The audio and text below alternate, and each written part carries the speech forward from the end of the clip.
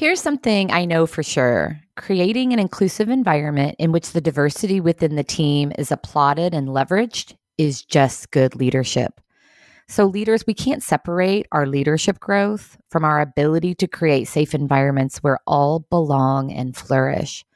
This is the spirit of this week's Daily Doses of Leadership.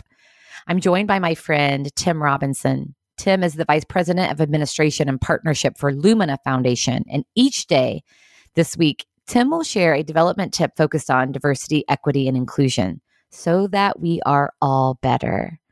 Welcome to the show, Tim. Thank you, Andrea. I really appreciate you having me. And this topic is a lot. It's a lot to unpack. And I think breaking it down into small segments is helpful for having tips to engage in these types of conversations. To set some context, if you think about and visualize a pyramid, most people can recall the Maslow hierarchy of needs, where your basic needs are met and you get to self-actualization. There was an author named Keith Ferrazzi who similarly created a relationship pyramid that starts with the basic superficiality and it evolves to the point of vulnerability.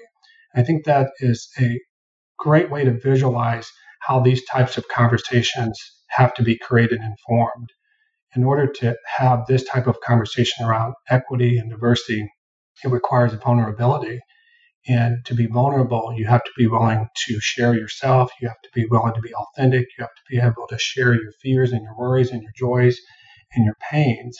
And that, to me, is one of the most important critical elements to be able to have these types of conversations. It's creating a space for vulnerability and maintaining a personal relationship where you can engage in these types of conversations. Yeah, that's really helpful. Thank you, Tim.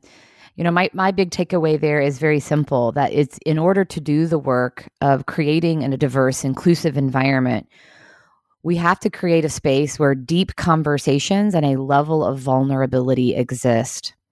What a great way to take care of ourselves and each other.